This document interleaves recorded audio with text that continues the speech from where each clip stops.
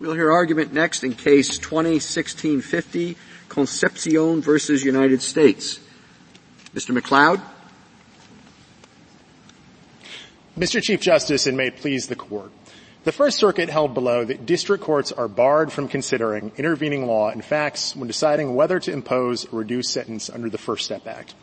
That holding conflicts with the law's text, and it flouts background principles of sentencing and judicial decision-making. The First Circuit's rule would also require courts to ignore information that is critical to the reasoned exercise of their sentencing discretion. Under the First Circuit's approach, the fact that a defendant was suspected in the murder of a prison guard would be an impermissible consideration when deciding whether to reduce that defendant's sentence. The government does not defend the First Circuit's rule. The judgment should therefore be vacated because the district court in this case plainly did not recognize its authority to consider intervening developments.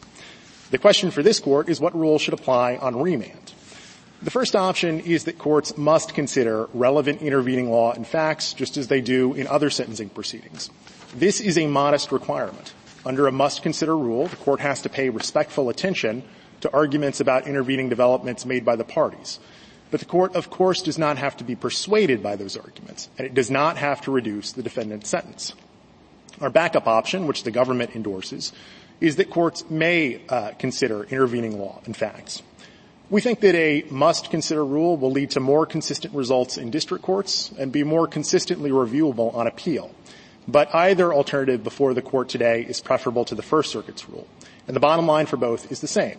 The First Step Act does not require courts to ignore relevant information. I welcome the court's questions.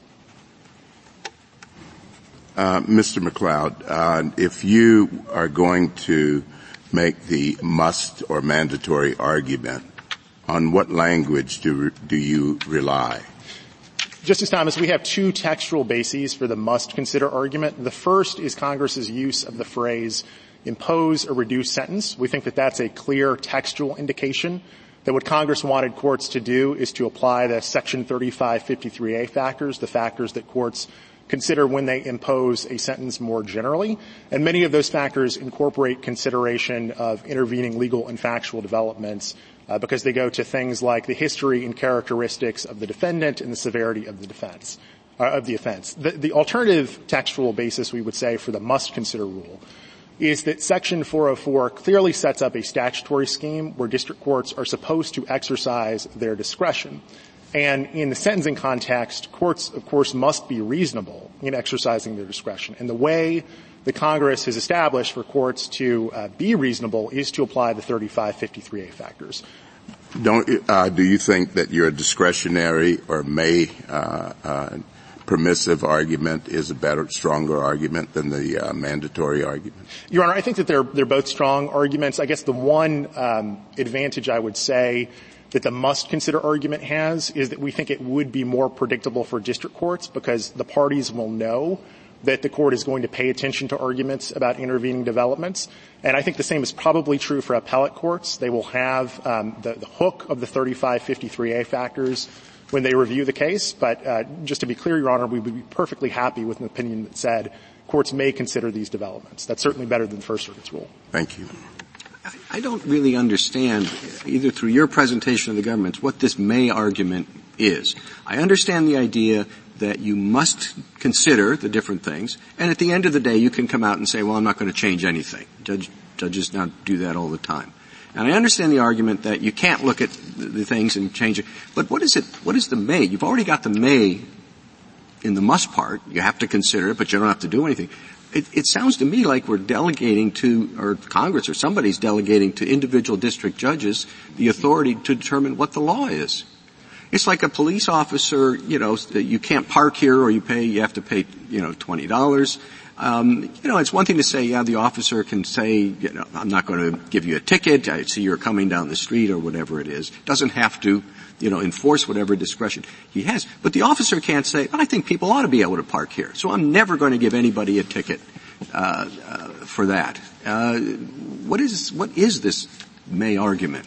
Well, Mr. Chief Justice, I think it stems from the fact that Congress clearly has set up a discretionary scheme in this statute. Courts have discretion to decide whether to impose a reduced sentence or not. And so when they're making that decision, we don't see anything in the text of the statute or in sentencing practice more generally that would suggest that courts are required to put certain information off limits. Well, right, but what you're saying is Congress passed this discretionary rule, but the people in this may category are saying, I'm not going to exercise my discretion. I am never going to give reduction to the sentence. Is that all right? I don't think that would be something that we would accept in any other area of the law where people have discretion. You would say, yes, in this particular case, you don't have to give a discretion, an adjustment. You have discretion not to do that.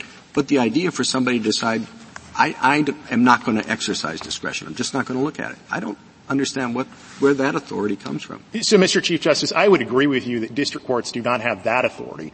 I think that courts could not erect categorical rules that they would never look at intervening developments or that they would never reduce a sentence under the First Step Act. I think it has to be an individualized defendant-by-defendant determination. But counsel, where does that come from? I mean, if it's May and it is divorced and free-floating from 3553 and anything goes, I don't know on what basis this or any court would find an abuse of discretion under that standard that you're proposing. Justice Gorsuch, I agree with you. It would be difficult to find an abuse of discretion under that standard.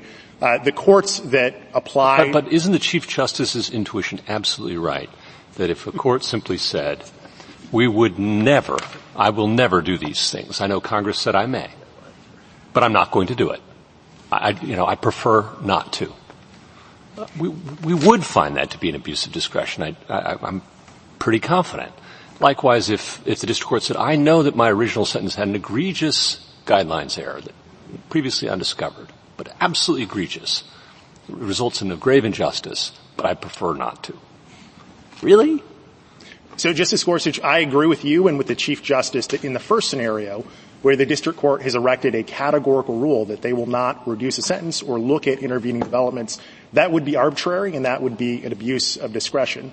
I think it is a much closer question in a case where, in a may-consider world, the court looks at all of the evidence and says, I just don't want to take a consideration of this. Even in an egregious guidelines error case, you're going to say that too, that's fine. We can just pass that one over? Justice Gorsuch, our position is that if may-consider means may, then yes, the district court has that discretion. That's one of the reasons why we think that the must-consider rule is the better rule. Go ahead. Is there any difference between your argument and a statute that says that the district court simply must conduct a new sentencing? That's what you want, isn't it? You want a new sentencing with the law as changed by the First Step Act, right? Justice Alito, we do think there are significant differences between this proceeding and a plenary resentencing. For example, in this proceeding, rules of waiver and forfeiture and law of the case would apply. And so from our perspective, the scope of the proceeding is defined by the new arguments and new information that are presented to the court by the parties. The court doesn't have to work from the ground up. We also would take the perspective that the court looks at the changes from the Fair Sentencing Act as the starting point. We just don't think that that's the end point for the analysis. Well, why are you just pretending, not really pretending, but sentencing starts from scratch? Where does the judges come from, the discretion to impose a sentence? It comes from statutes, which say 0 to 20 years. And they say nothing more within that. And this is the same. It says may. Same thing. Okay, now you've left out the giant actor in this. It's called the Sentencing Commission. And that applies because 3553.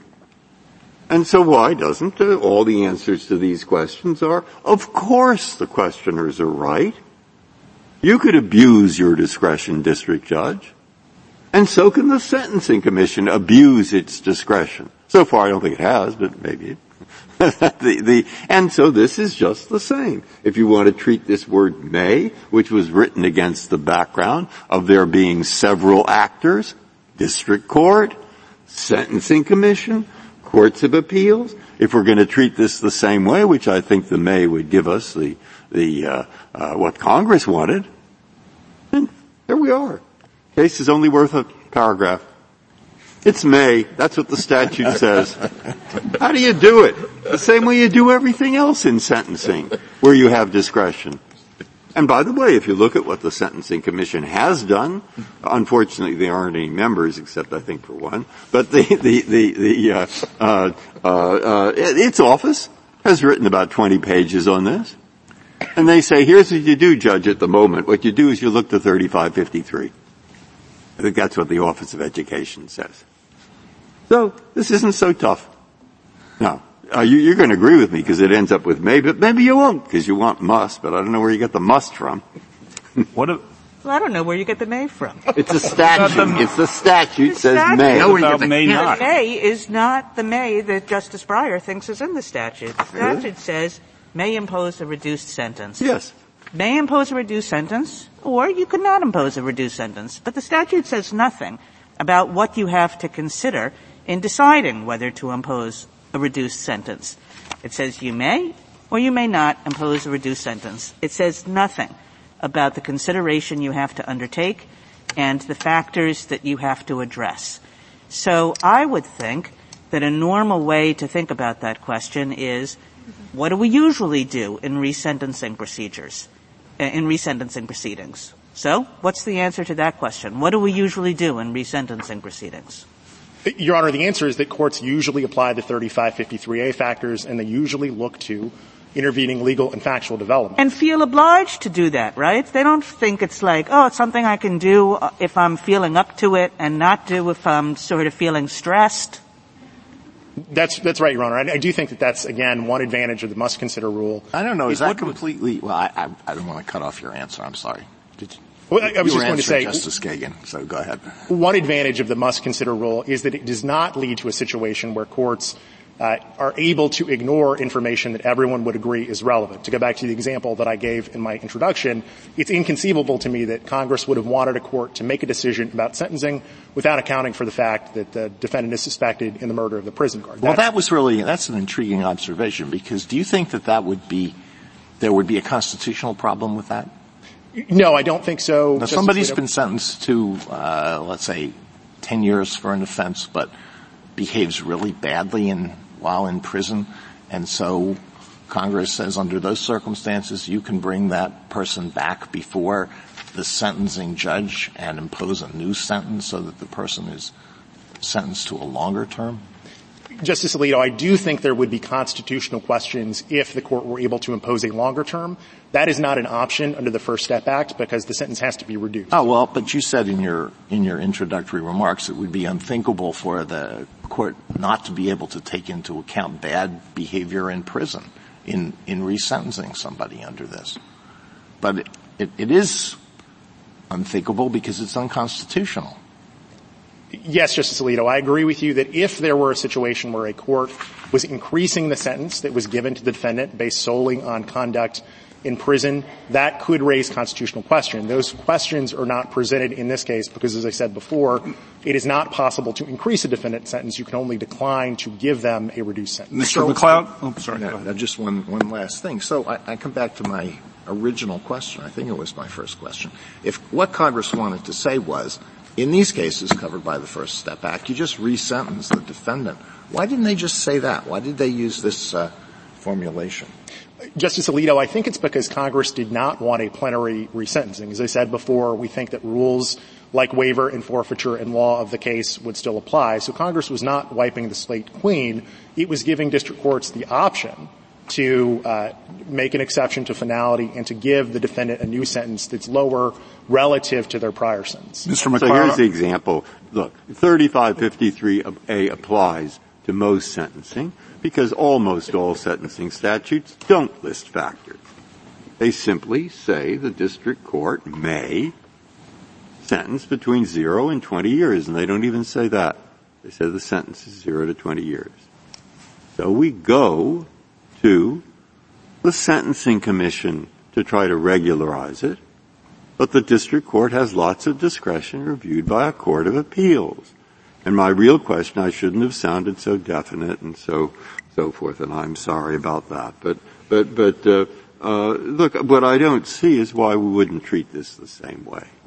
And of course, sometimes they could abuse their discretion, sometimes they couldn't.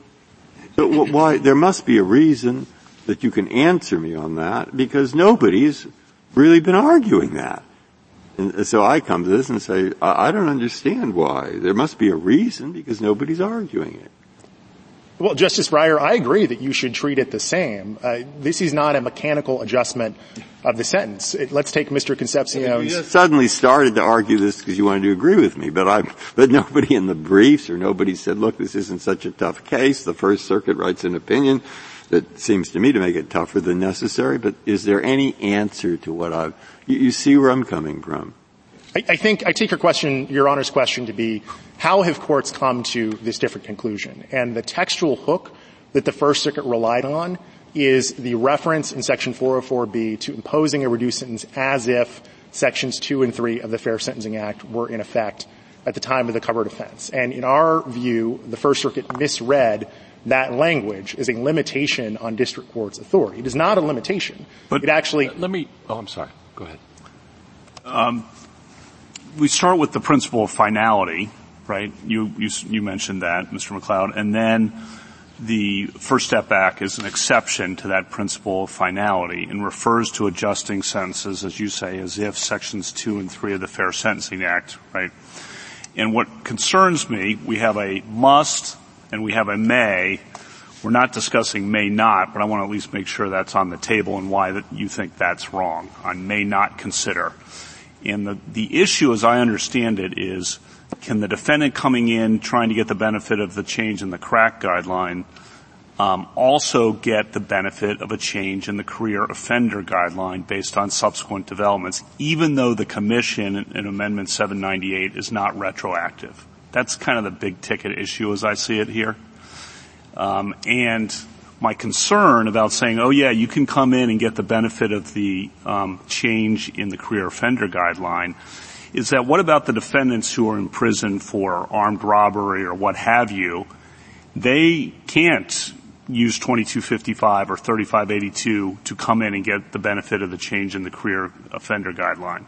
So the people who are coming in for the crack powder issue are being treated differently than those people and getting an extra benefit compared to those people by being able to take advantage of the change in the career offender guideline, even though it's not retroactive. That concerns me about the disparity. That also makes me think the as-if language has some bite here, or at least it should. And I wanted to give you a chance to respond to all that. So Justice Kavanaugh, let me start with the as-if language, and then I'll turn to the question about disparity. We agree that the as-if language plays an important role in this statute, but it's a very limited role. The as-if language is critical for getting around USC 109, the federal savings statute, and making Sections 2 and 3 of the Fair Sentencing Act retroactive. And that's clear from the reference in the clause to the time of the covered offense. As this Court explained in Dorsey, that is the point at which criminal penalties affix to a defendant. So all Congress was trying to do in the as-if clause was to make clear that when a court imposes a new sentence, it doesn't have to be bound by the statutory penalties that were previously in effect for that defendant. So it is not a limitation. There are, in fact, limitations in the First Step Act contained in Section 404C. So I think to the extent that there's an attempt to read the as-if clause as a limitation, that really is inconsistent with canons like expressio unius. Right, but if Congress wanted these defendants to be able to take advantage of changes in the career offender guideline, I have two thoughts. One, why didn't they say that? And two, why is that not available to the thousands of other defendants who are out there who are not in the crack powder situation but could really benefit from the change in the career offender situation, but they're not allowed to. They can't get it under 2255 or 3582, so they're stuck. What about those two things? So, Justice Kavanaugh, as to why Congress didn't single out the career offender issue, I think that it's because Congress recognized there were a lot of issues with these defendant sentences. The crack powder ratio really permeated every aspect of their sentencing. And so what Congress did was to create an individualized process where district courts could go through and correct those sorts of problems if it was warranted to do so in a particular case. On the question about disparity, I recognize there may be some difference in treatment between the covered offenders in this case and, for example, a powder offender. But I don't think that disparity is an unwarranted disparity. And that's because Congress has acted here in a very significant way to give a substantial benefit to the crack offenders. So I think in a real sense, the powder defendant that you're talking about is not similarly situated to the crack defendant who's covered by this law. I would also note that the powder defendant is probably out of jail at this point because the sentences that were given to the crack offenders were so substantially longer than sentences for any other kind of drug. Last one on this. It wasn't just powder, but all the other defendants who were for robbery or whatever and could take advantage of the change in the career offender guideline. I guess that's it. But it's a pretty huge difference. The crack advantage that you get coming back, the change in that guideline, gives you some advantage. It gives you from 262 to 327 drops to 188 to 235. But when you throw in the career offender change, you get to 57 to 71. That's enormous, but that's because of the career offender change, not because of the crack powder. Correct me if I'm wrong on that. No, that's correct, Justice Kavanaugh. Two things on that point. The first is we have to remember this is still a discretionary system. And so if the district court finds that reducing Mr. Concepcion's sentence based on the changes in his career offender status is unwarranted, it can do that. The other point I would make on disparity is that our rule actually addresses that disparity concern by requiring courts to look at 3553A6, which explicitly calls for courts to consider the potential for unwarranted disparity. Counsel, along the same lines, I understand what I'm hearing it basically a lenity argument, right? Don't assume that we should not give the benefit to some people just because others don't get it. And I understand that argument, but the government has a slightly different policy argument in this field too that I want hear you on, and that is that this is going to be enormously burdensome for district courts. It may be more regular. It may be more administrable. I understand those arguments, so no need to repeat those. But this is just going to be burdensome for having to pull out old PSRs out of storage and recreate probation reports and the like. So what are your thoughts about that? Justice Gorsuch, let me talk about the burden in general, and then I'll go to this specific case. So we don't think there is much substantial additional burden. In the typical First Step Act case, where arguments about intervening developments are made, the parties submit briefs on those issues. It's a very limited record, and so it's not a large volume of additional work for the district court. And however the court comes out on the question presented today, these motions are still procedurally available to defendants, and so courts will have to do some amount of work at the end of the day to resolve the motions. In this particular case, we think the analysis is actually not as complicated as the district court suggested, because we don't think that the statutes that are at issue are divisible, and so there's no need to consult Shepard documents. But if the district court disagrees, I think what I would say is that is just part and parcel of the job of a district court judge, to resolve complicated sentencing issues. And this one is no different. Counsel, it seems to me that generally, as a general matter, district courts have a wide range of discretion to impose an appropriate sentence, even based on disagreements with the guidelines, correct? That's correct. And so my experience, and perhaps you can correct me if I'm wrong, that when Congress wants to limit that discretion, that Congress usually explicitly does so, correct? That's correct, Justice Sotomayor. An example is 3742G, which limits district courts' ability to consider current guidelines on resentencing. And so it seems to me that your argument, if I'm correct, is that there's no language in this statute that limits the district court from considering factual or legal changes, correct? That's right, Justice Sotomayor. As I was discussing with Justice Breyer and Justice Kavanaugh, the only language that could conceivably serve that purpose would be the as-if clause in Section 404B, and I think that that's an incorrect interpretation of that clause for all the reasons I was explaining. And it's incorrect, and it feels illogical to me. Even the government is arguing that district courts can consider factual changes, but not legal changes, correct? Your Honor, I understand the government's position to be that there are some legal changes that courts could take account of. There are some courts, the Ninth Circuit in the Kelly case is an example, that have held that courts can consider factual changes but not legal changes. I think that's an illogical. I agree. It just doesn't make any sense. Neither does it make any sense that when when a statute says a district court may reduce a sentence, that a district court isn't going to naturally ask itself, is this a person that's deserving of a change? And someone with a very long disciplinary record in prison, or someone, as Justice Alito mentioned, who has killed somebody, that a district court wouldn't say to itself, well, I can't raise his sentence, but I certainly don't think that I should reduce it. And once I accept that that kind of changed circumstance from the original sentencing might influence my decision, that changes in law, and there's a lot of other variety of arguments that could be made that would enter into my consideration, correct? That's right, Justice Sotomayor. And I would note that changes in law can be just as relevant as changes in fact. Changes in law go to the nature and characteristics of the defendant. I would also point out that changes in law will not be uniformly defendant-friendly. So the rule that we're advocating is really an equal opportunity rule that would allow both defendants and the government to point to changes in law that they think are relevant and that bear on whether this individual should get a reduced sentence or not. I think by that you're meaning if a guideline ranges have dramatically increased the sentence, a district court might look at that and say, you know, I might not have thought this crime was so serious back then, but today I understand, for whatever reasons, because of the increased guidelines, things that I didn't appreciate, and I don't think a change is warranted today. Correct? That's right, Your Honor. You could also think of the example of the reverse of this case, where a defendant was not sentenced as a career offender initially, perhaps because of some ambiguity in the law. And if that ambiguity is clarified, we think it would be valid for the district court to say, you got a lucky break the first time around because I didn't recognize you really were a career offender.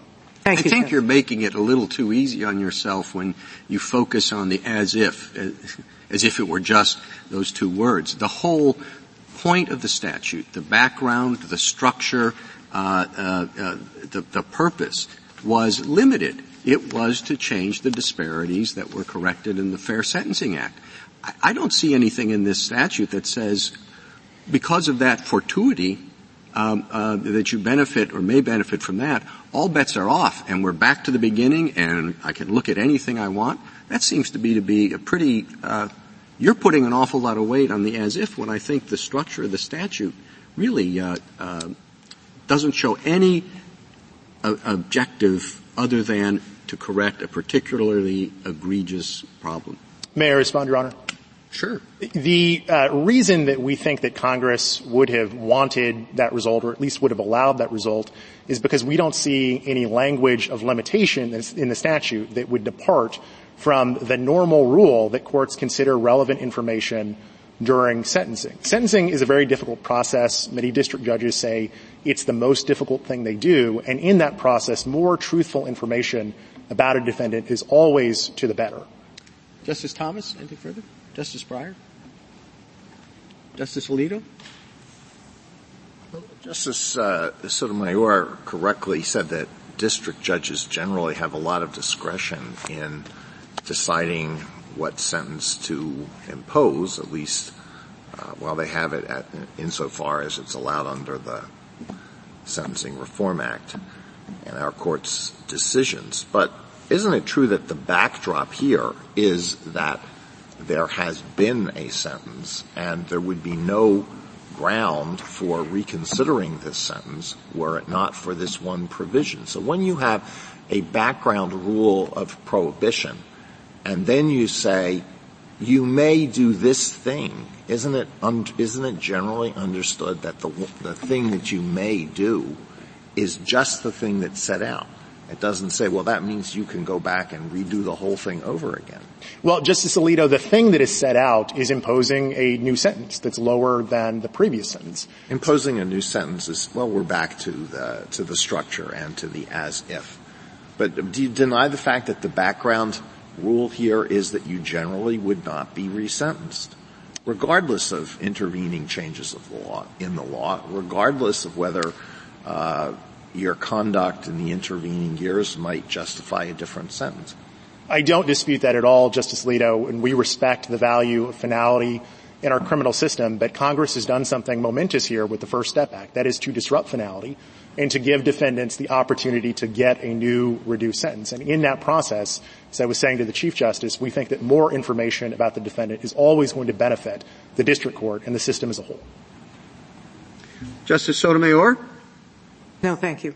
Justice Kagan? You know, I guess in thinking about the challenge that Justice Alito has posed to you, I would think it's relevant to ask whether there are analogous kinds of resentencings. In other words, are there resentencings that have been prompted for because of one particular thing, but that enable or require a judge to take into account the world more broadly? And so I don't know the answer to this question. Are there analogs here? Justice Kagan, I think the most analogous proceeding is a resentencing on a limited remand. That's where the Court of Appeals identifies one problem with the sentence and says, correct that problem.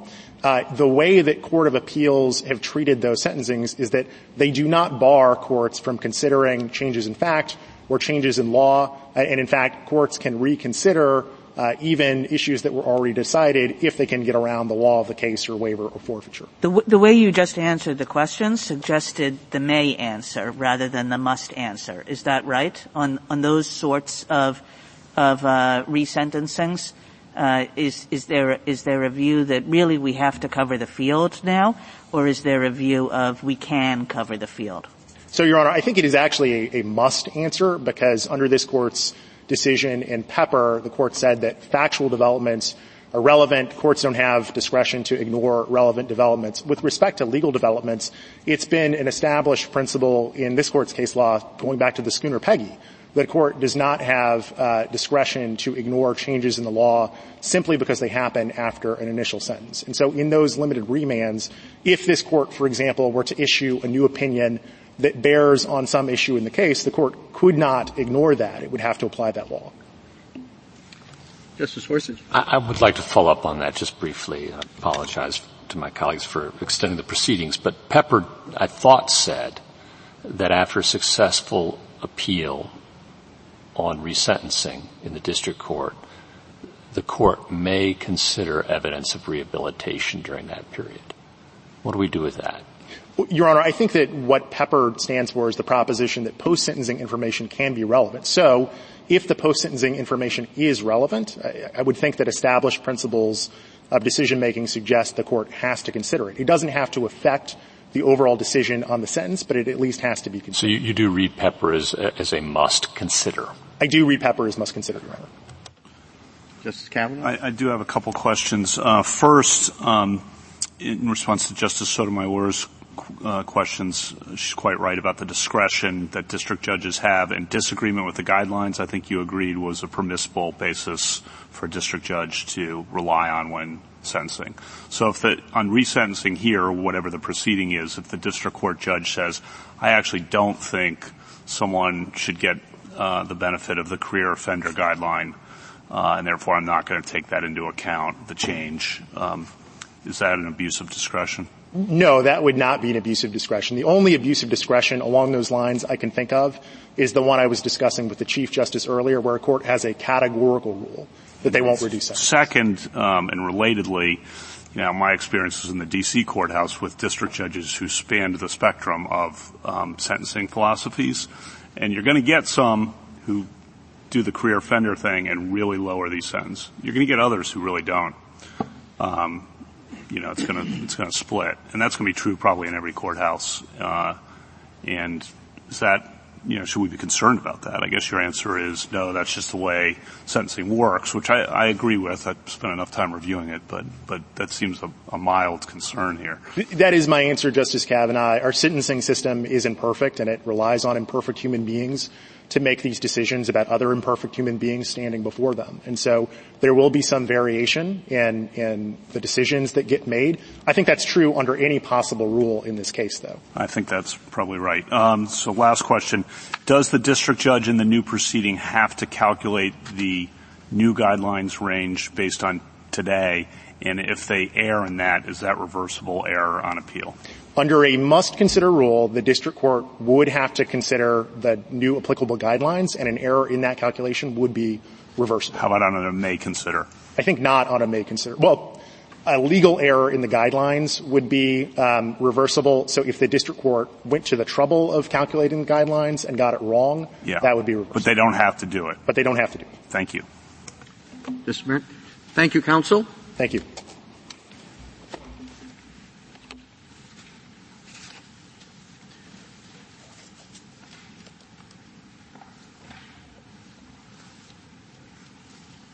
Mr. Garnieri. Mr. Chief Justice, and may it please the Court. Section 404 of the First Step Act authorizes a limited sentence reduction proceeding, not a plenary resentencing.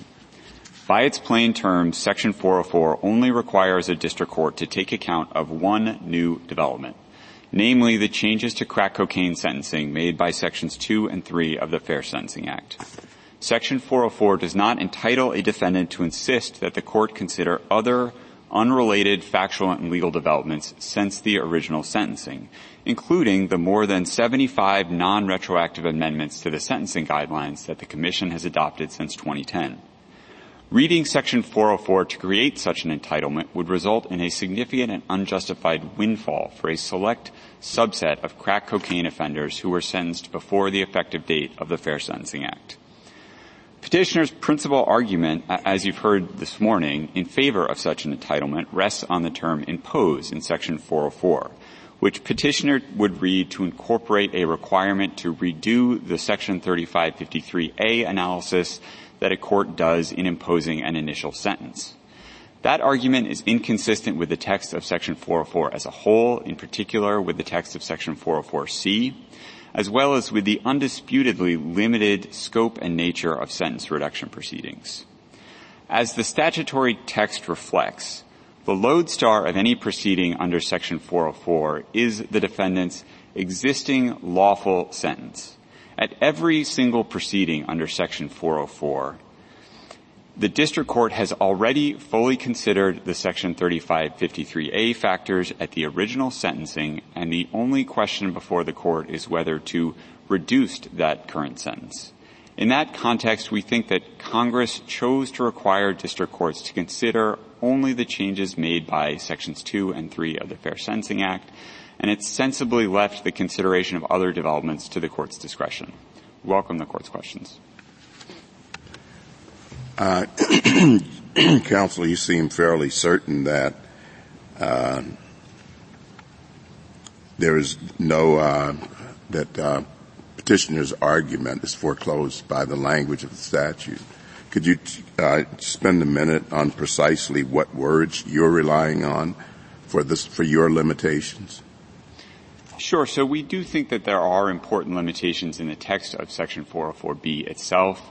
In particular, Section 404B requires the district court to engage in this counterfactual inquiry and to determine the statutory and guidelines range that would have applied to the offender at the time of the original sentencing had Sections 2 and 3 of the Fair Sentencing Act been in effect at that time. Now, in light of the fact that the statute specifies that the court must engage in that counterfactual inquiry, we think there's just no plausible textual basis to read into the statute a requirement to consider other unrelated changes. So you think this language there's sort of a negative implication that because it mentions this provision, no other considerations can be taken into account? Well, Justice Thomas, I wouldn't say that no other considerations can be taken into account. I would say that the statute does not require the district court to take into account anything else. And that discretionary reading is backstopped by Section 404C, which says expressly that a sentence reduction is never required in any of these proceedings. So the watchword here is discretion. This is entirely discretionary sentence reduction. There is a mandatory decision-making process in the sense that the district court, for a covered eligible offender, must engage in this counterfactual inquiry, but once the court has done so and figured out this counterfactual penalty range, the choice of a point within that range is left to the court's discretion. But I don't see the difference. Petitioner seemed quite willing to accept that also. So I don't see what the daylight is between you, and I see the daylight between the mandatory argument, but if petitioner's argument is willing to accept the discretionary approach, as you seem to be willing to accept, what's the daylight between you and petitioner with respect to that approach? Well, I'm not sure there is any daylight, Justice Thomas. In seeking this court's review, petitioner argued in favor of a mandatory approach in which district courts would be required to consider these unrelated developments. In his merits brief in this court, petitioner has adopted as his notional fallback position the government's longstanding approach to Section 404, under which the consideration of other factors is discretionary, or other factual and legal developments is discretionary. So I think, at least with respect to petitioner's fallback argument, there really is not daylight between the parties at this point. You're not. Keep going. Well, there is a significant difference between that approach and the mandatory approach that petitioner has principally advocated for. And under petitioner's mandatory approach, in a case like this one, the district court would be required to redo the 3553A analysis from scratch. The court would be required to recalculate the offender's advisory guidelines range in light of numerous amendments that the Commission itself declined to make retroactive to a defendant in petitioner's circumstances. And we just don't think there's a basis to read into the statute that kind of burdensome requirement. Counsel, I understand that everybody seems happy to lose and take the may. But it's interesting that the government has chosen not to defend the must not position that the Ninth Circuit, among others, articulated pretty thoughtfully. And you've mentioned it, alluded to it in your opening remarks. The as-if language suggests that you're just doing a counterfactual hypothetical, changing one thing, and one thing only, and that's the Sections 2 and 3 of the Fair Sentencing Act. I can understand. I'm kind of where the Chief Justice was at the beginning of this argument. I can understand that argument, and then I can also understand the may impose suggests if you can impose a sentence, you do it like we have always done it, and that's 3553. I have a very hard time getting my head around that there's some universe in which you may impose a lower sentence, but it's unconstrained by 3553 or anything the Sentencing Commission has said. That's a world, I guess, after Rita and Gall, I just don't recognize. So can you help me first with why the government abandoned the position of the Ninth Circuit, which I could understand, and two, help me understand that which I'm struggling to understand. Sure, Justice Gorsuch. There's a couple of points. One, as detailed in our brief in opposition, I'm not sure it's clear that any court, including the Ninth Circuit, has embraced the kind of... Well, assume they did, okay? Sure. Principally, I mean, we start actually from a quite similar position to one that Mr. McLeod alluded to in the top half of this argument, which is it would really be extraordinary in this context for Congress to have forbidden district courts from taking into account post-sentencing criminality by the Section 404 movement. So if you had a case in which the defendant had committed a serious, had, for example, continued to deal drugs while in prison. I don't understand that argument because surely a district court can consider criminality post-sentencing as a basis for exercising its discretion not to reduce the sentence. That would be one of the 3553A factors, right? Your character, and your activities. That's part of what a judge would do. And surely Congress didn't say you can increase the sentence on the basis of such conduct because a trial would be required. If you're going to increase punishment, you need a jury to do that. So there's obvious reasons why that's not the case. So that doesn't work for me, so let's try again. Well, I take the point, Justice Gorsuch, but if you were to really adopt what I'll characterize as a hardline view in which all that the district court is required to take into account in these proceedings. I'm asking you to first address the question, why is the government not pursuing the as-if position, which I attribute at least to the Ninth Circuit, and which does strike me as a plausible reading? That's my first question, all right? Sure. Let's start there. Justice Gorsuch, perhaps I'm not understanding what it is that you are conceptualizing as that approach, but as I understand it... That you must not consider anything other than the Fair Sentencing Act change, and it's a counterfactual hypothetical. The government's saying that's off the table, we're not pursuing that argument, and I'm just asking why. Well, again, we don't think that that is a plausible reading of the text here, in significant part because if you were to adopt that reading, the implication would be that the sentencing court cannot consider post-sentencing misconduct by the defendant. That is a rational policy, too, as Justice Alito explained. On a presumption of finality in our criminal justice system, we're not going to reopen the books for any reason. Any reason. Sure, it would be very strange to impute to Congress a directive to district courts to consider whether to impose a reduced sentence in light of the changes made by the Fair Sentencing Act, but to ignore the fact that the defendant during the intervening period has continued to engage in serious criminal conduct, including potentially drug dealing. But why would that be strange? And if you accept that, the district court was, that Congress was unlikely to have required district courts to blind themselves in that way, then I think it follows naturally that district courts could also at least entertain Counsel, arguments. I don't understand why that would be strange. Justice Kavanaugh pointed out that there are horizontal equity arguments because others can't take advantage of, say, the changes in the career offender guidelines. Why is that so outlandish? Well, I take the point, and indeed we make those kinds of horizontal equity arguments in many cases. We think that is a strong reason to reject petitioner's mandatory approach. But my point is just a more modest one, which is that we certainly think that, for example, district courts, it's a perfectly permissible exercise of a district court's discretion to decline to take into account post-sentencing guidelines amendments that the Commission made not retroactive. But it would be strange to take off the table any consideration of post-sentencing misconduct by the defendant, including, as in this case, the 7 disciplinary infractions that petitioner committed while incarcerated. Well, I have the same reaction as Justice Barrett. I don't only think it would be a reasonable thing. I think it would be the most rational thing. Congress is saying there is a particular problem that we think is really outrageous, that we think ought to be fixed, and it's this, crack powder disparity, and we want you to go fix it. Well, are you worried about this problem? Are you worried about this one? Say, no, I don't have, district judges are busy, so are people in Congress. I don't want to deal with the whole universe of things that a judge might want to look at. I've got one problem, and I'm going to deal with that. And then to say back when it gets to the district judge, well, we're going to do a whole bunch of other things. I don't know that Congress would have wanted that. And you can pick particularly egregious examples. There are particularly egregious examples with respect to other people who are not seeking relief under the Fair Sentencing Act, and they don't get a restart. I could see Congress saying, we're only dealing with one thing, and that's it.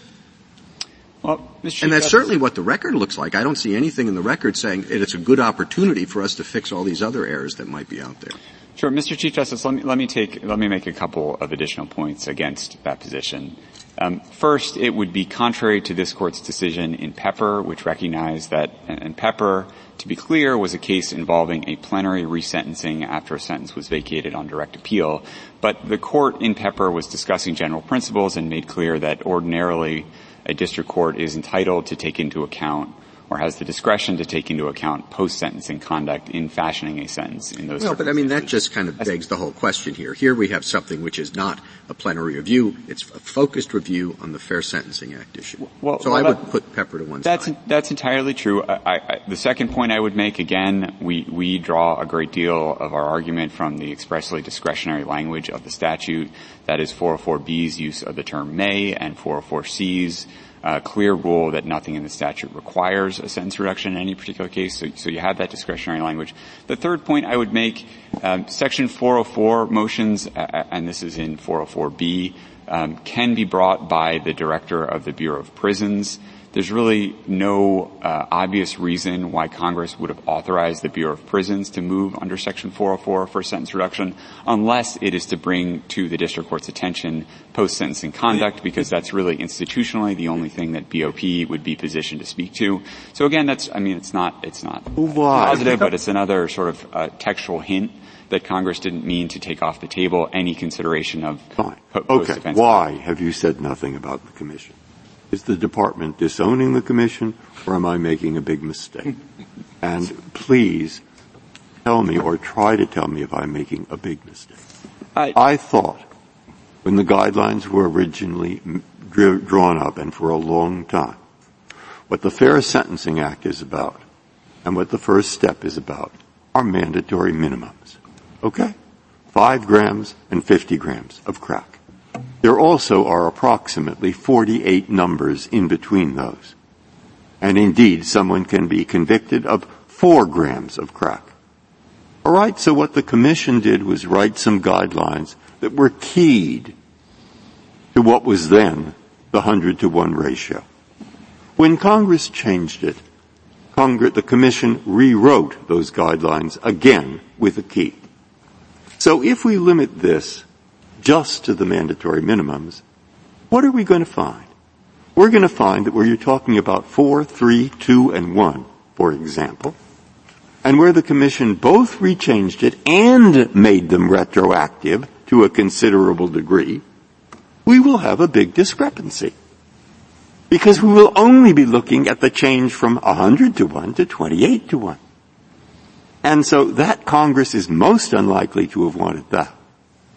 So I would think that sometimes at least a district court should look at other things, such as what the Commission did with 4 grams, or 6 grams, or 10 grams. So I would think that was pretty relevant. Now there may be other things which they shouldn't look at, which have been mentioned.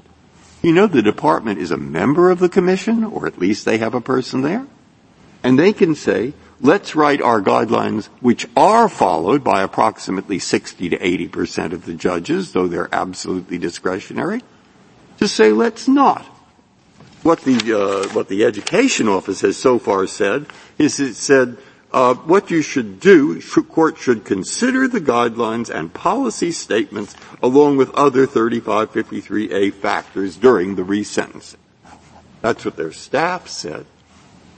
So where I'm puzzled is why is nobody thinking that any of that is relevant? Well, Justice Breyer, let me just make a couple of quick points about the Commission's role in these proceedings. First, the United States does not oppose consideration of the revised drug quantity table in these Section 404 proceedings. So in that sense, the district courts are permitted to and indeed are taking account of the Commission's handiwork here. The principal locus of a lot of the litigation about these proceedings is the career offender enhancement, which I think, as Justice Kavanaugh's questions demonstrated earlier, has nothing at all to do with the crack to powder disparity that Congress was addressing in the Fair Sentencing Act and in the First Step Act. The second point I'd like to make about the Commission's role here, Section 404 proceedings unfold under the aegis of 18 U.S.C. 3582C1A. 3582C is the provision that generally forbids district courts from modifying terms of imprisonment once they have been imposed. And then the statute has a couple of exceptions to that broad rule. C1A is the exception for compassionate release. C2 is the exception for retroactive guidelines amendments, and C1B, the provision implicated here, is for modifications permitted by statute or by Rule 35. Now, for C1A and C2, Congress has expressly incorporated a requirement to consider the 3553A factors to the extent applicable. In C1A and C2, both of those provisions direct the sentencing court to consider applicable Commission policy statements. C1B, the provision at issue here, contains none of that express language. So there is nothing in 3582C1B that requires a district court to consider any applicable Commission policy statement or to otherwise redo the 3553A analysis. Can I ask? And of course, there's nothing in Section 404 either. So there's no clear statutory directive requiring that. Now, again, we think that a district court may do so in its discretion. Can I interrupt there? Certainly. Just be clear about your position. You're saying that the district court, with respect to changes in the law, is not required to consider the changes in the law, but may. Is that correct? That's generally correct, Justice Kavanaugh. I mean, that's got to be a yes or no, I think. Well, I want to make sure that I'm crystal clear about the way that we think this works. The district court under 404B has to figure out the counterfactual penalty range that would have applied at the time of the initial sentencing if the Fair Sentencing Act had been in effect. The result of that inquiry may well be that the defendant is still subject to mandatory minimum sentences. And a district court, when we say the district court can consider other changes in the law, what we mean is the district court is entitled to say, well, in light of some other changes that reflect, different social views about the severity of the offense, whatnot, I'm going to select a point within that range. But the district court can't go below any applicable mandatory minimum. This is a very important question to me. Okay, in figuring out the new range, do you figure out the new range that here is 188 to 235? Is that the correct new range, or is the correct new range 57 to 71, which, as the numbers reveal, is a huge difference? Which of those two is the correct new range here, or does the district court have discretion, which of those two, to say he or she's following? The correct new one is the first one. The as-if clause we understand to require the district court to correctly calculate that range as it would have applied at the original sentencing. Got it. So and then the district court, in your view, has discretion, though, just correct me if I'm wrong, to say, but I know there's this career offender thing out there that's changed too, and that would be 57 to 71, and that influences me a lot, so I'm going to really drop the sentence quite a bit. Your position is that's okay? That's correct. Okay. Now, in this court, I want to follow up on that. In what world does it make sense that some district courts will take cognizance of changes in the law like that, and others will not, and the results will be, as Justice Kavanaugh points out, dramatically different for different individuals? I thought the point of imposing a sentence was you looked the defendant in the eyes on the day he stands before you and take the measure of that person as a whole. And to be willfully blind to math wouldn't normally be part of the equation. That would normally be an abuse of discretion.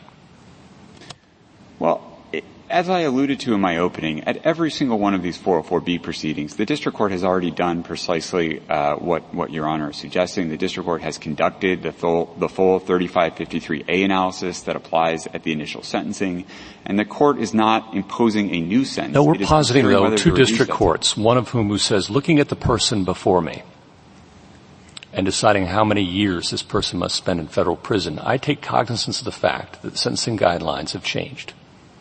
And here is the Commission's current recommendation. And the other one says, I choose not to do so. For no reason. For no reason. Now, if he had a bad behavior in prison, that might be a reason, okay, not to impose a lower sentence. I get that. But just to say, I choose not to, traditionally has never been a good enough reason under this Court's precedents to ignore the changes in Commission guidance, intervening law, intervening facts, in looking at an individual in the eye at the time he stands before the court. But your submission, I understand it, is different. And I just don't know another area in which we give lower courts that kind of latitude. Are you aware of any? Well, I think the most obvious example would be a Rule 35 sentence reduction proceeding. Well, what about the original sentencing, too? Can't sorry to interrupt, but the original sentencing, the district court can say, you know what, I don't agree with this guideline, I'm not following it. That, in fact, a significant percentage of district judges do that now. Well, if we're going to get into a discussion here, I'd say that they at least have to take cognizance of it and explain themselves. And it can't be, I prefer not to. And so that's my question to you. And I appreciate the friendly amendment. I'll take it as that, to my question. It isn't about whether I disagree with the guidelines. Rita and Gall, of course, leave room for that. But it has to be a reasoned explanation. Here you're positing something different. And that I'm unfamiliar with. So help me out. That's right. Well, as I began to say, this is no different in kind from Rule 35 proceedings, under which there is no mandate to redo the 3553A analysis. It's not substantially different than a sentence reduction proceeding under C2, as this court considered in Dillon. There, again, the district court is not required to redo all of the analysis that it did at the initial 3553A factors. And more broadly, I mean, it makes sense that Congress would have left this to the district court's discretion, because in many cases, these are the same district court judges who imposed the original sentence. They are the ones best positioned to know the factors that they found particularly important in their original 3553A calculus, the things that are likely to influence them in making a judgment now, 10 or more years after the fact, of whether a reduction is warranted in light of the water under the bridge in those intervening years. And so Congress left it to their discretion. I thought Congress solved this. I thought they solved it, because the arguments that you are making, I've heard for decades, okay, in lots of contexts. And the way I thought they solved it was they created a sentencing commission. And now, as discretionary, they said to the district judge, Judge, You don't have to apply these rules. And if you don't, give us your reason. And then you can appeal, I thought, your sentence to the courts of appeals, who will decide whether your decision on these matters is reasonable. Now, I mean, that's been going on since 1986, and I don't think it's worked perfectly, but I don't think it's been a disaster. And all I can't understand is why this isn't the same kind of problem, so that we don't have to answer this now. All we have to say is treat it the same as you treat lots of other things in sentencing. And if the Commission wants to write a guideline to unify things, it can.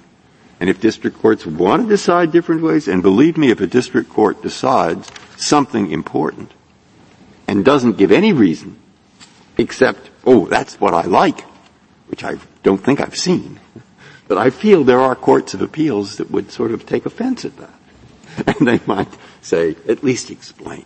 But I spelled this out because I don't really see why this is a different problem in Congress. Well, I think that's absolutely correct, Justice Breyer. And, there is an important backstop here is the availability of review on appeal for abuse of discretion. The rule we are defending here has been the operative rule in numerous courts of appeals for the past several years. We haven't seen a spate of reversals, and to the extent we have, there are cases in which the court is demanding for additional explanation. Let me make sure I understand your argument. Suppose we're dealing with a new guideline issued by the Sentencing Commission that the Sentencing Commission says is not retroactive, okay? Could a district judge say, although the Sentencing Commission has said this is not retroactive, I think it reflects a policy that is appropriate and I am going to apply it? Could another district judge say the Sentencing Commission has said this is not retroactive and I don't think that there should be a retroactive change as to this defendant's sentence? Are those both permissible in your view? Yes, they are. And as I hope I clarified in my answer to Justice Kavanaugh earlier, we do think there is a predicate step where the district court has to correctly calculate what the guidelines range would have been at the time of the original offense. But having done that, it is left to the court's discretion whether to take into account these other non-retroactive guidelines. And at the end of the day, these are all advisory. Would the judge who takes the second view that they said it was not retroactive, I don't think there should be a retroactive change, would the judge be required to say anything more than that? No. And the same issue as to new factual developments. One judge says, I think we should take these into account because I'm resentencing this person. I want to make sure it's appropriate for this human being who's standing before me. Another judge says, no, this person was sentenced before. I think that the person should get the sentence that this person merited on the day when that person was sentenced. That would be permissible as well? Yes. So why, and so I come back to a question Justice Gorsuch provided to you. Why in the world would Congress want that? District judges have some discretion, but the Sentencing Reform Act, was intended to eliminate the enormous disparities that existed before then, and our decisions have reduced to the strength of that to which the Sentencing Reform Act achieves it. But your argument introduces an enormous amount of discretion. It's hard to understand why Congress would have wanted that, and if they did, why would they have? How can you find that in this language? Well, we think these are just these are flip sides of the same coin. Congress did not require district courts to take account of unrelated legal and factual developments beyond the Fair Sentencing Act itself, but so too it didn't prohibit courts from doing so. That the statute is essentially agnostic on that issue, and so we think it leaves to the district courts some discretion to do that. You suggested that there was a backstop of appellate review, but how is appellate review supposed to operate as against such a system? What are they reviewing for? What counts as an abuse of discretion? Abuse of discretion is a familiar standard of appellate review. It's been the standard of review for sentencing decisions. Yes, I know, but you're sort of positing a world in which anybody gets to do anything. So what counts as an abuse? Well, the district court could decline to, for impermissible reasons, such as animus, I think, would be an impermissible reason. You could imagine the district court fails to conduct the as-if inquiry correctly. That would be an abuse of discretion. If the district court is trying to recalculate the guidelines range that would have applied at the original sentencing and makes a mistake, that could be an abuse. But beyond the as-if inquiry. In the world of discretion that you're positing and that people, from different maybe points are saying, well, why does that middle position make sense? Is there any, are there any bounds to that discretion that you're positing? Well, look, I think, frankly, the result here is going to be substantial discretion for the district courts. Again, these are proceedings that are limited in scope. This is a sentence reduction proceeding. There is already a lawful sentence that was itself the product of the 3553A factors. We're talking here about whether to reduce that sentence in light of essentially congressional largesse. Congress has created this limited and frankly, quite extraordinary opportunity for defendants who were lawfully sentenced at the time to benefit retroactively from Congress's reconsideration of the crack-to-powder ratio. And in that very narrow context, we're saying that district courts have discretion about whether or to what extent they want to take into account developments other than the Fair Sentencing Act. Counsel, much of the questions that I'm hearing or discomfort that some of my colleagues are expressing with the discretion that district courts have. Regrettably, that's what led to the sentencing guidelines and to the original mandatory nature. Once we overturn that and return discretion, the fact that judges have different views about factors and how to weigh them is inherent in the sentencing process. Do you agree with that? I do, Justice Sotomayor, and this is not categorically different from that. I mean, just as a judge might give different weight to the 3553A factors, so too in this context a judge might choose to give different weight to post-sentencing conduct. I mean, there are some judges, and I've known them, who always believed the maximum guideline sentence was the appropriate sentence for any serious crime, and they define serious more broadly than most others. Similarly, some people might view a clean disciplinary record as being 0 infractions, and other judges may say, if there's 1 infraction, that's enough for me to say no. That is always inherent in sentencing, and we can rail against it. But I think your point is, and you can correct me, is if Congress wanted to take that discretion away, it would have, as it has done on many other occasions, have said that explicitly, correct? That's absolutely correct. And then on the other side, we don't think there's any sound basis to constrain the district court's discretions in these proceedings by weighting down the proceedings with a requirement to redo the 3553A factors or to take account of any intervening legal or factual developments that the defendant or frankly, to weigh it down by saying the only thing the district court can do is look at the original factors, because that then introduces, have they actually calculated it right, becomes more important, correct? That's right. Justice Thomas, anything further? Justice Breyer? Justice Alito? Your argument is that the district court can disregard the 3553 factors if it chooses to, right? Has discretion to do that. It has discretion not to reconsider those factors, although in many cases we do urge the courts to use them. They're a sensible and familiar framework, but yeah, so maybe the scope of the discretion that you seem to suggest in responding to Justice Sotomayor with respect to the post-sentencing guideline, post-Booker world was a bit exaggerated. There still is discretion, but it's still limited to a substantial degree. Isn't that true? At an original sentencing, sure, we don't think in these sentence reduction proceedings that 3553A operates the same way. And that's consistent with 3553A itself. The prime directive in 3553A is to impose a sentence that is sufficient but not greater than necessary. And at a sentence reduction proceeding, the district court can only go down. It can't go up, even if its judgment is that a greater sentence is necessary to effectuate the purposes of federal sentencing. So this is just a different proceeding. It's more limited in scope, and we don't think 3553A automatically applies here. What should I do if I think that the government is effectively trying to drive down the middle, on the dividing line of a 2-lane highway, and really the only choice is to go in one direction or the other direction. So you had to choose between either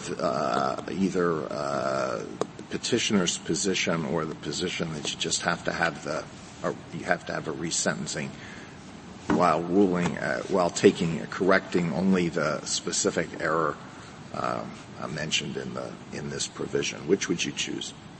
We would prefer to live in the world in which the district court would have to take into account post-sentencing developments, and that's principally because in many of these cases, we do rely on arguments about post-sentencing misconduct by the defendant, and we would not want to take those off the table. And where would you find that in the statutory language? Well, for all the reasons set forth in our brief, we don't think that's the correct understanding of the statute, but I took Your Honor's question to be, if those arguments are rejected, which is the lesser evil from our perspective, and that would be our answer. Justice Sotomayor, anything further? No, thank you. Justice Kagan? I'd like to ask a similar question of you that I asked to Mr. McLeod. I mean, I find the text here not very useful either way, so that makes me think that we should try to figure out what the most analogous situations are and how courts operate in those situations. I think for the reasons Justice Alito gave, I don't think sentencing generally is analogous. I think you have to look to some, resentencings that occur for particular reasons. So in that, tell me what you think the analogs are in resentencings and what the rules are, how much discretion, of what kind, what are the rules that operate in what you think of as the best analogs? Sure. So I think the best analog here is a sentence reduction proceeding in light of a retroactive guidelines amendment, which unfolds under 3582C2. And that's the best analog because that is the other circumstance in which a district court has discretion to reduce the sentence in light of retroactive legal changes. Now there, obviously, it's a change that the Commission has made retroactive. Here, it's Congress has created this limited retroactivity provision. But 3582C2 is probably the closest sibling to these proceedings. And in that context, the district court, it is not a de novo resentencing. The court is not redoing the 3553A factors from scratch. It is a proceeding that is limited in scope for all the reasons this court discussed in Dillon. And the court can permissibly decline to take into account other unrelated changes. And indeed, the guidelines require the district court not to take into account other unrelated changes to the guidelines themselves. Justice Gorsuch? Justice Kavanaugh? A couple quick questions, I hope. First, Justice Gorsuch was talking about the defendant appearing at the new proceeding. And as I followed his questions, I want to make sure, does that always happen or is this sometimes done on the paper? That rarely happens, and indeed I believe the Courts of Appeals... What rarely happens? Appearing? Yes. These proceedings are principally done on the papers, and the Courts of Appeals have been unanimous so far in concluding that the defendant has no right to an in-person hearing for a Section 404 motion. Okay. Second, factual changes. In other words, things you've done in prison while you're there. I thought the good time credit system was designed to deal with that. Am I wrong about that? The good time credit system, as modified by the First Step Act itself, certainly is one means that Congress has created to give defendants the benefit of good conduct in prison. Okay. Third, you've said discretion is your number one choice here. Your only argument, really. That means appellate review should be very deferential, correct? Yes. Okay. And last, I think your strongest argument in terms of the big picture is this is the way it's been going in the district courts and courts of appeals in a lot of regions around the country. And I just want to get the government's perspective on have there been problems in these proceedings from the government's perspective or not? No, Justice Kavanaugh. The rule we're advocating here, as detailed in our brief in opposition in this case, has been the majority rule in the courts of appeals, and it's been perfectly administrable in the district courts, and we haven't seen any kind of practical problems with this approach. Thank you. Justice Barrett? Thank you, counsel. Mr. McLeod, I guess I'll call it rebuttal. Thank you, Mr. Chief Justice. Justice Kavanaugh, you asked about good time credits. We agree those are important, and the First Step Act made changes to the way that those are calculated, but they don't take into account some important developments. For example, Mr. Concepcion's religious conversion in prison. A number of prisoners bring that sort of evidence to their First Step Act proceedings, and it's not always accounted for in the good time credits. Justice Kagan, you asked the question of Mr. Garnieri about the analogous proceeding. He gave a different answer. He referenced 3582C2. I think at the end of the day, it doesn't matter which proceeding you think is most analogous. In fact, I think 3582C2 helps us because the reason this court in Dillon did not allow the defendant to make an argument based on current law is because there was explicit text in the policy statement that was at issue there that said you can't raise those sorts of arguments. The First Step Act doesn't have that sort of limitation, and so we don't see any reason for courts not to be able to consider current law and current facts in First Step Act proceedings. Mr. Chief Justice, you asked a question about why we shouldn't just fix the one problem and leave it at that. And the problem with that approach is that this is not a mechanical adjustment. So in Mr. Concepcion's case, if you make the change from the Fair Sentencing Act, you still have a range of 4 years of possible sentences that could be given. And looking at Mr. Concepcion as he exists today and taking account of the good and the bad and relevant legal developments is critical in deciding where in that range he should fall. Thank you. Thank you, counsel. The case is submitted.